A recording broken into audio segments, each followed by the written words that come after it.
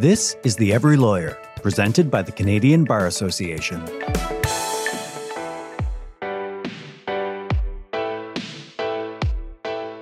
Our episode today is about systemic racism in the legal profession. The topic was inspired by the Black Lives Matter protests around the world over the killing of George Floyd and other unarmed Black people. But the issue isn't a new one, nor is it confined to across the border. An in-house compensation survey conducted this year by the Counsel Network found that racialized lawyers earn a mean salary of $12,000 below their non-racialized counterparts. They're also less represented at the two highest job titles. The statistics in private practice are no better. In 2016, in Ontario, there were 29.4% of all lawyers there were racialized, but only 7.8% of all law firm partners were racialized. And this is across all practices and practice sizes. We're extremely privileged to have Arlene Huggins as our guest today. She's a partner with Koski Minsky in Toronto, where she heads the employment law group.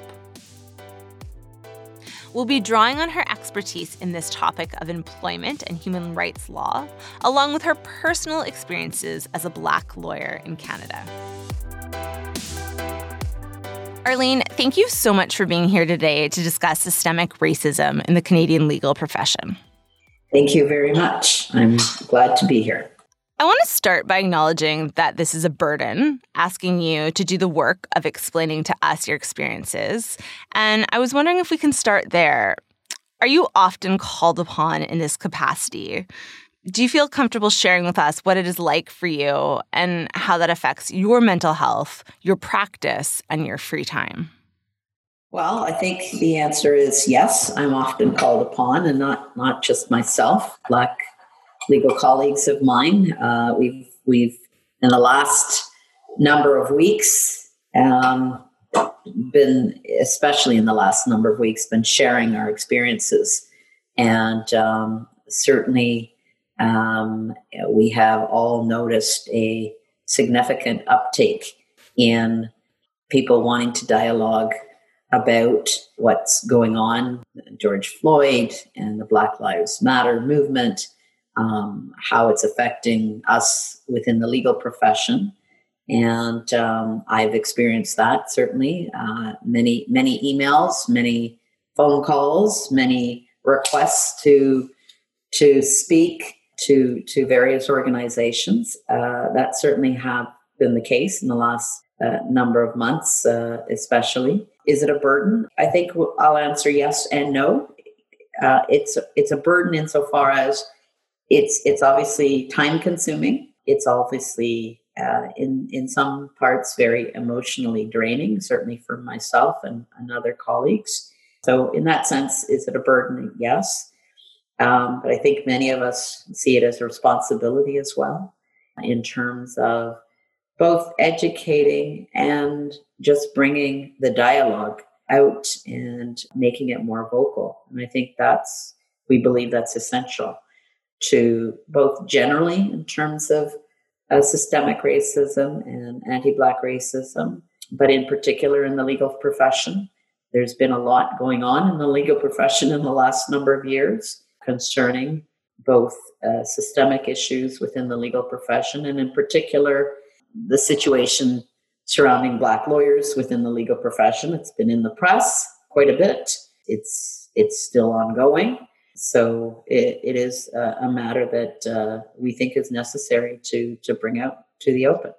Okay, well, thank you for doing that for us today and for all of our listeners. We appreciate you taking the mental energy, the time away from your practice to discuss these issues with us. You just mentioned, actually, so it's a good segue to my next question. You mentioned that in the last few years, there has been a lot of press about what's happening in the Canadian legal profession when it comes to battling systemic racism. And one piece in particular that really stuck with me was a piece in 2017 by Hadiya Roderique, published in the Globe and Mail, an op-ed about her personal experiences of being Black on Bay Street.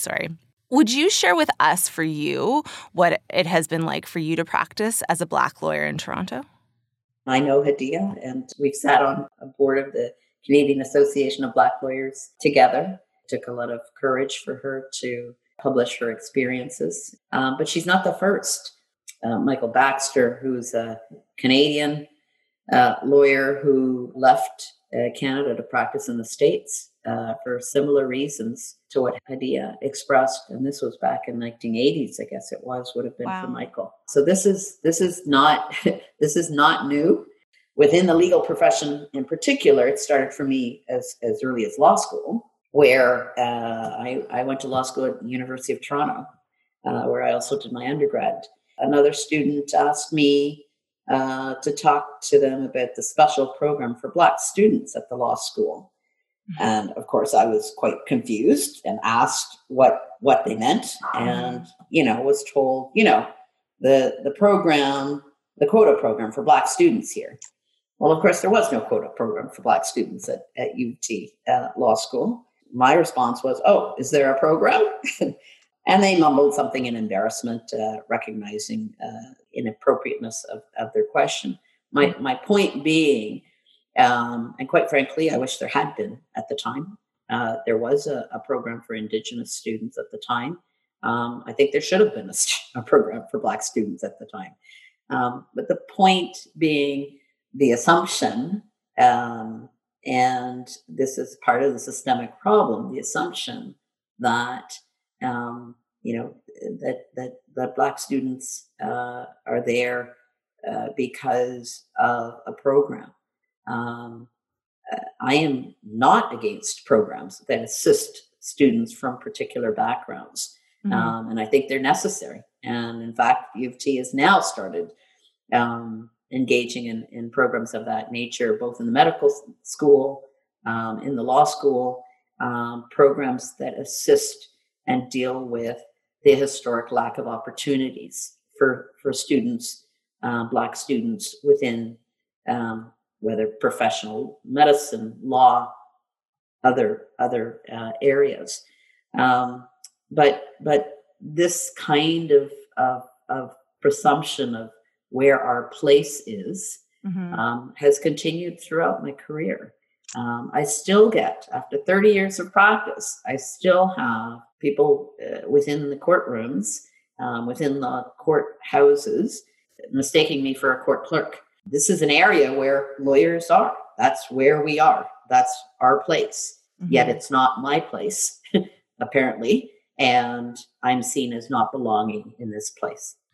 Right. So from the very first stages of law school up to partnership at a prestigious firm. Up to now. And this is indicative of a number of our experiences, whether it be Hadia, whether it was Michael's experience, whether other lawyers. I think the Law Society has looked at this issue in the Racialized Licensees Task Force report that came up a few years ago now, that looked at this issue, that looked at Black licensees and lawyers in the profession and their experiences, and found exactly similar things to what Hadia and Michael expressed they experienced in their legal careers. So this is not a one-off. Hadia is not a one-off. Michael was not a one-off. This is a systemic issue. These are systemic issues, and that require systemic address. Yeah, you're not a one-off either. You've had the same experiences. And when we see we'll see something like Hadia's story that is really impactful. We see what is happening internationally right now because of George Floyd and the killings of other Black Americans, the murders of other Black Americans. We see a lot of reaction. And when it comes to the legal profession, we did see in 2017 a lot of reaction. We're seeing a lot of reaction now. There's the Black North Summit. We have over 200 companies signed on, Canadian companies, including some, Bay Street law firms. This is a hard question. So do you think we're starting to dismantle the systemic racism in the profession? Do you see evidence of this happening at all? Where are you in that thought process? I think what we see are some efforts being made by some, not across the board. And I think there are some firms who are making efforts in terms of making their workplace more inclusive and have engaged in initiatives to try to do that. And organizations like the Canadian Association of Black Lawyers, the Black Law Students Association, are engaged with them in doing so. And so there is some progress, I think, being made. I don't know that that's across the board. We hear this primarily in mid to larger firms, but you have to realize the majority of Black lawyers practice in smaller workplaces. Right. Or they're in-house counsel. There are not necessarily the same types of efforts being made in smaller firms and some organizations, large organizations. What I would say is, number one, it starts with dialogue, which is why myself and others are willing to talk and speak about this issue. But it also involves concrete action, and it starts at the pipeline with students coming in. It starts with students, young lawyers entering into the firms, and recruitment initiatives to encourage Black lawyers to enter into these firms where they have historically been denied, refused entry. So this is now the firms, in my view, have to actually reach out to engage Black lawyers and students because historically they were not welcome. Not so historically, as India's situation shows.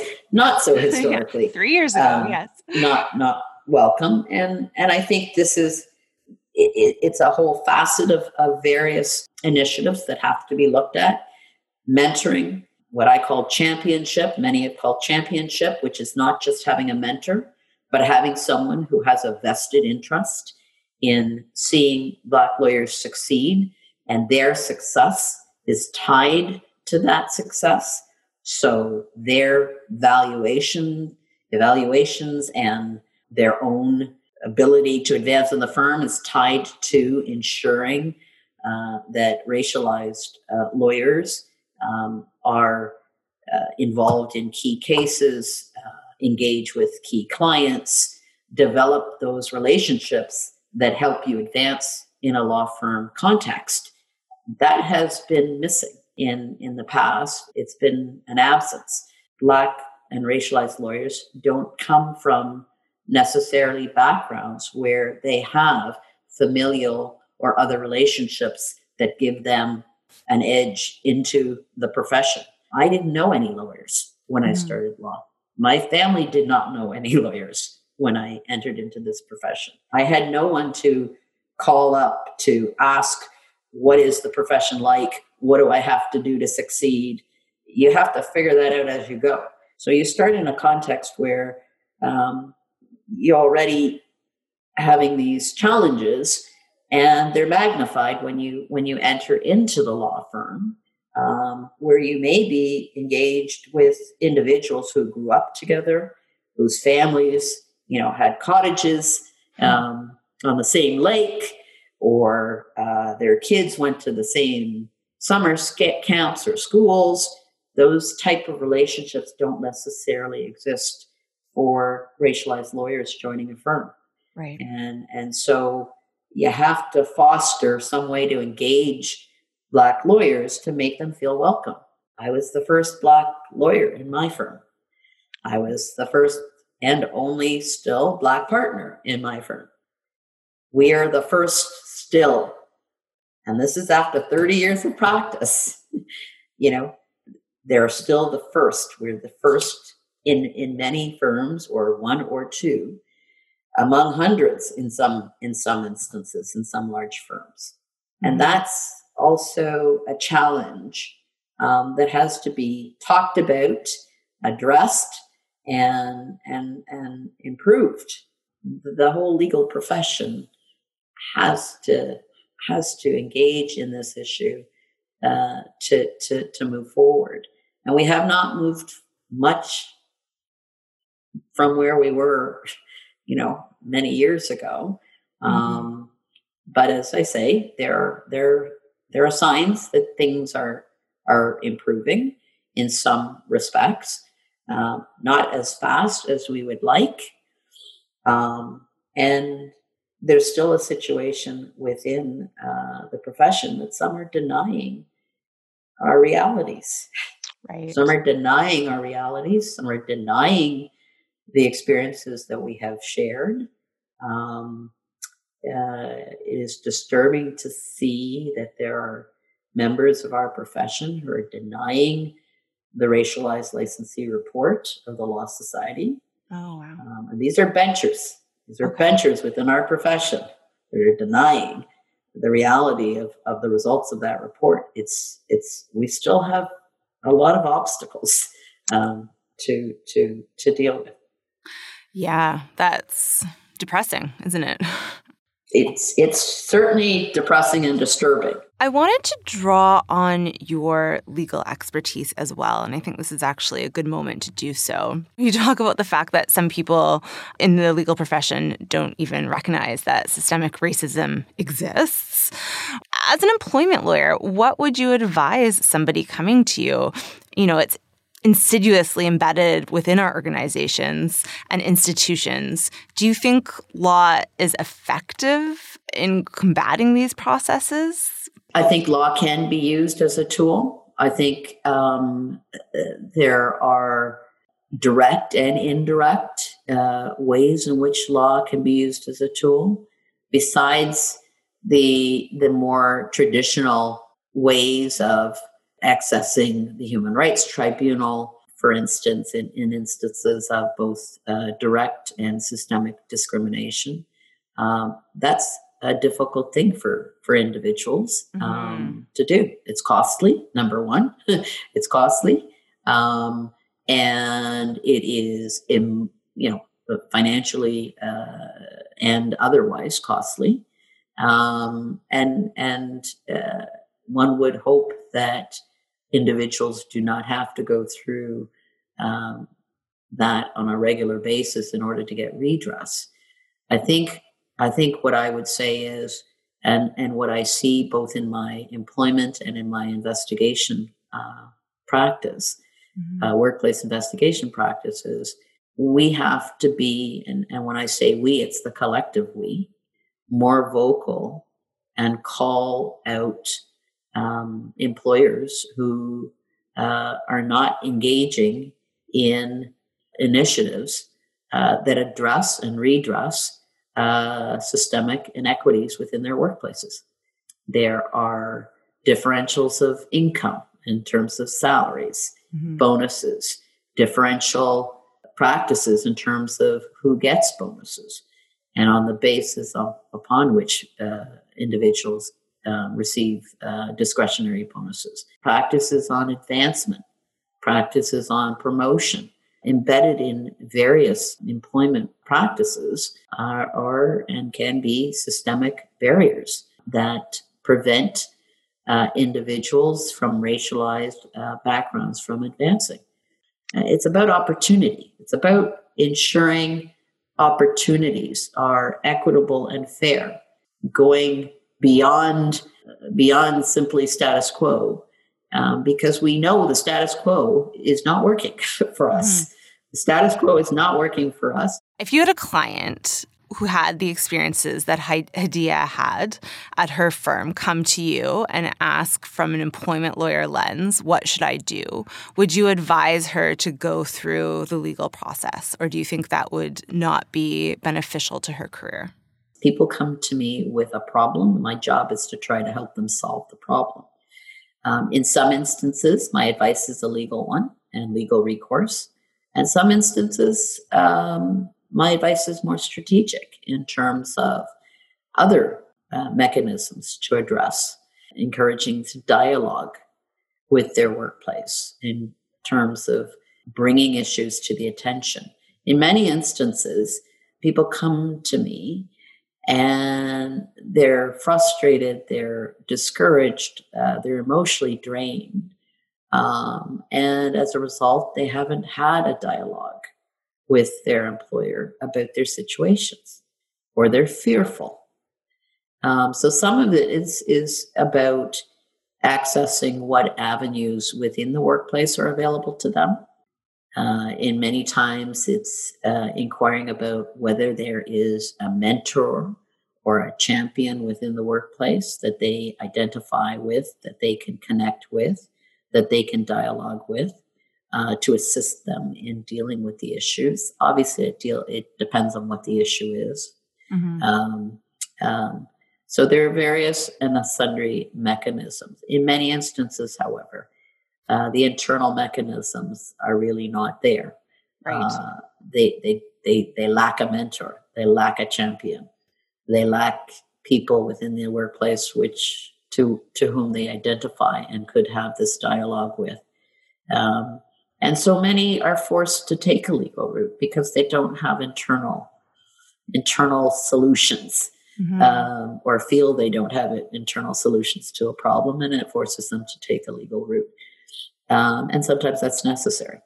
But there's a whole discourse about what solutions may be available to address this. And luckily, there are more and more internal solutions by way of policies, discrimination, harassment policies that are in place, internal mechanisms for mediation, and other processes. More and more employers, certainly in my practice, recognize the importance of these policies and recognize the importance of investigating complaints of discrimination, harassment on the basis of race or any other enumerated grounds. They recognize the importance to their workplace and to their workforce. Okay. So from your vantage point as an employment lawyer, you are seeing some strides when it comes to actually not just having the policies, but actually attempting to enact the policies. Absolutely. And attempting to change the workplace culture, because ultimately that's what this is about. The policies are there to ultimately change the workplace culture. And I'm seeing more and more employers who are that's the goal. The goal is not the policy. The goal is to change the workplace culture.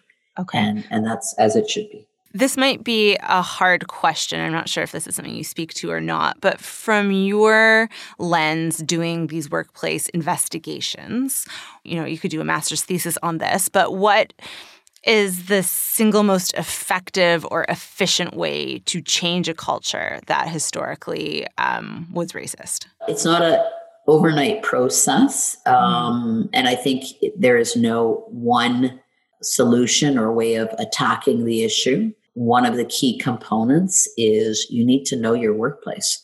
The importance of data. Data collection is key. Within the legal profession, in terms of firms and other workplaces, disaggregated data is key.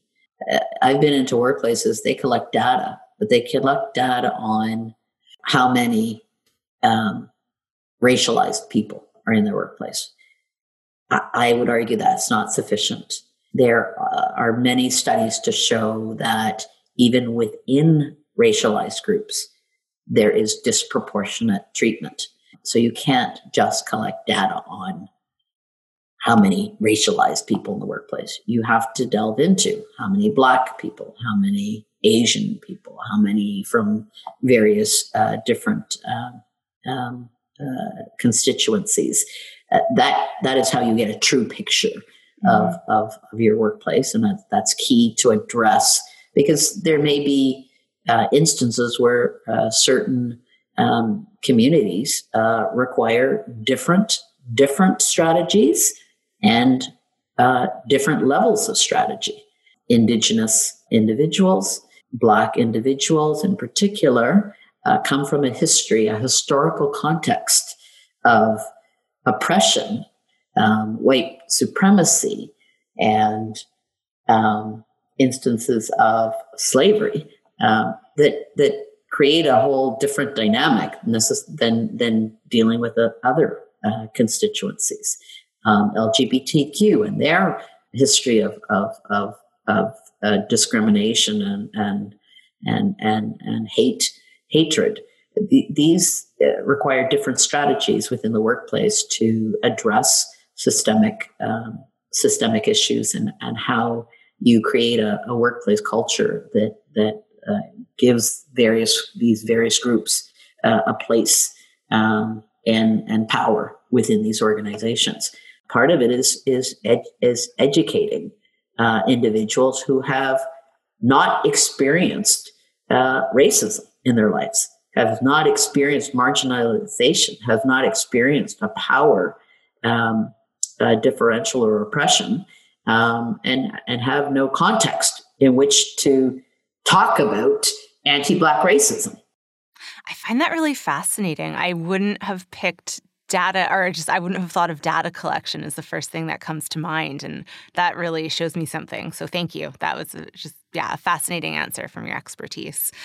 I could talk to you all day, and I know that you are pressed for time, so I am not going to. But I did want to end with advice that you have based on your 30-plus years of personal experience, your advice as an employment lawyer. What advice do you have for racialized lawyers and for their allies going forward?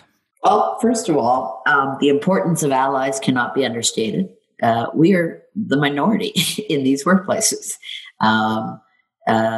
You need allies. When I joined my firm, I had allies. I had champions. I had partners and other senior lawyers who were champions that have helped me navigate this thing called a law firm, which I had no experience with. You need to have mentors and champions, and of all stripes, like not just racialized champions or mentors. And the fact is, there may be no racialized mentors or champions in your firm because there are no racialized other people in your firm. And so you invariably are going to have non-racialized allies and champions, and should have, to help you advance within the firm. I think that's certainly something that is key. As well, I think, is an outside network. One of the things that has always kept me grounded and sane is I have a network of racialized, and in particular, Black female lawyers. My group, they know who they are, who on days that you experience the type of situations that Michael St. Patrick Baxter experienced in his time, or Hadia experienced, or others, you may feel quite demoralized. You may feel alone, very much alone. And sometimes you have to pick up the phone or go out for a coffee and meet those people who have shared similar experiences, just to get encouragement, support. So you need that both within the firm, and you need it outside the firm. You need people to vent to, quite frankly. And you need a firm that understands, if not a true understanding because they haven't experienced these issues, an understanding and an acknowledgement that you have and are experiencing these issues. And I think that's critical. The support of the firm is about understanding and being empathetic to what you are going through, and to try to address that in whatever ways they can, and to be accountable for the initiatives that they're introducing. And that's key. Accountability. If you don't have accountability all the way up the chain to the highest level, the partnership level, none of this is going to work. The endeavors of the firm have to be top down, in my view, in terms of showing the rest of the firm how important these issues are. You have to know where you're going, and you have to know what's working and what's not working. And therefore, you have to constantly measure how you're doing, and you have to be introspective. And you have to ask questions. You have to ask those within the firms that you're trying to assist, how are we doing? What else should we be doing? People will dialogue with you. If you some junior lawyers and students, they may not initiate the discussion because they don't know that the discussion is welcome. Right. So the firms have to engage them in discussion, come to them and say, we want to hear you. We want to do what's right. We want to help. We want to change things. What should we be doing? Well, Arlene, thank you so much for your time speaking with us today and sharing your experience and your expertise. I know I speak for all of our listeners when we say that we really appreciate it and have learned a lot. And I'm very, very happy to speak with you today. And I'm very happy that CBA has engaged in this equity podcast. And I enjoy listening to them. And I'm happy to participate.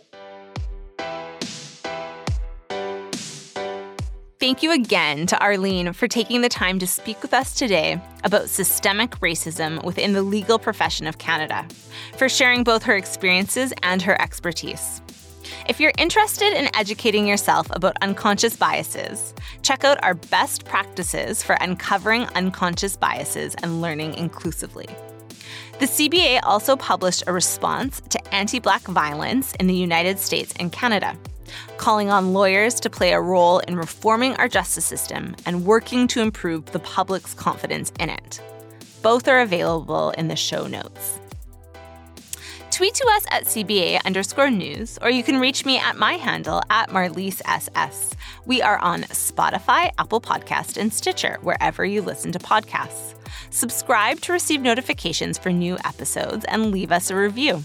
We also have a podcast in French called Juriste Branché. Thanks for listening. Stay tuned for the next episode.